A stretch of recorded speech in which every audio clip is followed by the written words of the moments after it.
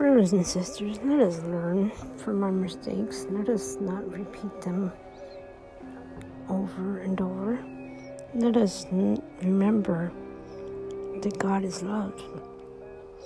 His love endures forever, as does His peace, and His mercies are new every morning.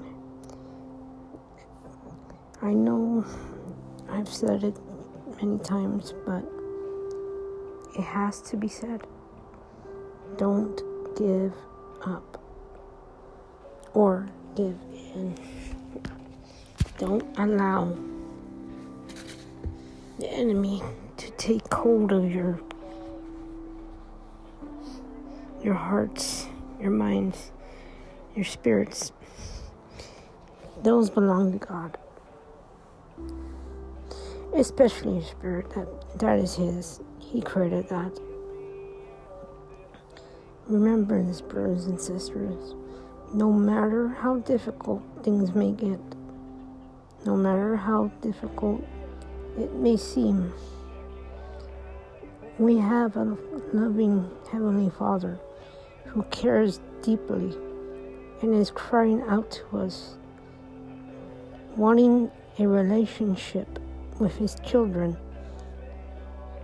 Why are we so afraid to open our hearts and our minds and allow our spirits to receive the messages of hope and peace and extend His grace to our communities? Can you answer that question? Because if you can't, then you're obviously not paying attention to the messages that He is sending to you.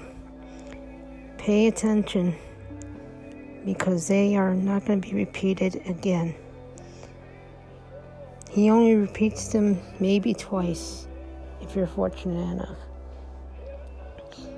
But He does not repeat them after that. Learn to listen with your ears, but feel the love with your heart.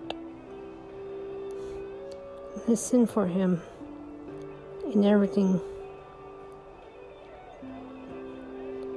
Enjoy every bit of nature, the rain, the snow, everything, because it can be taken away. He gives us something and He takes it from us. Learn to listen to His messages. He knows what He's doing. He loves us.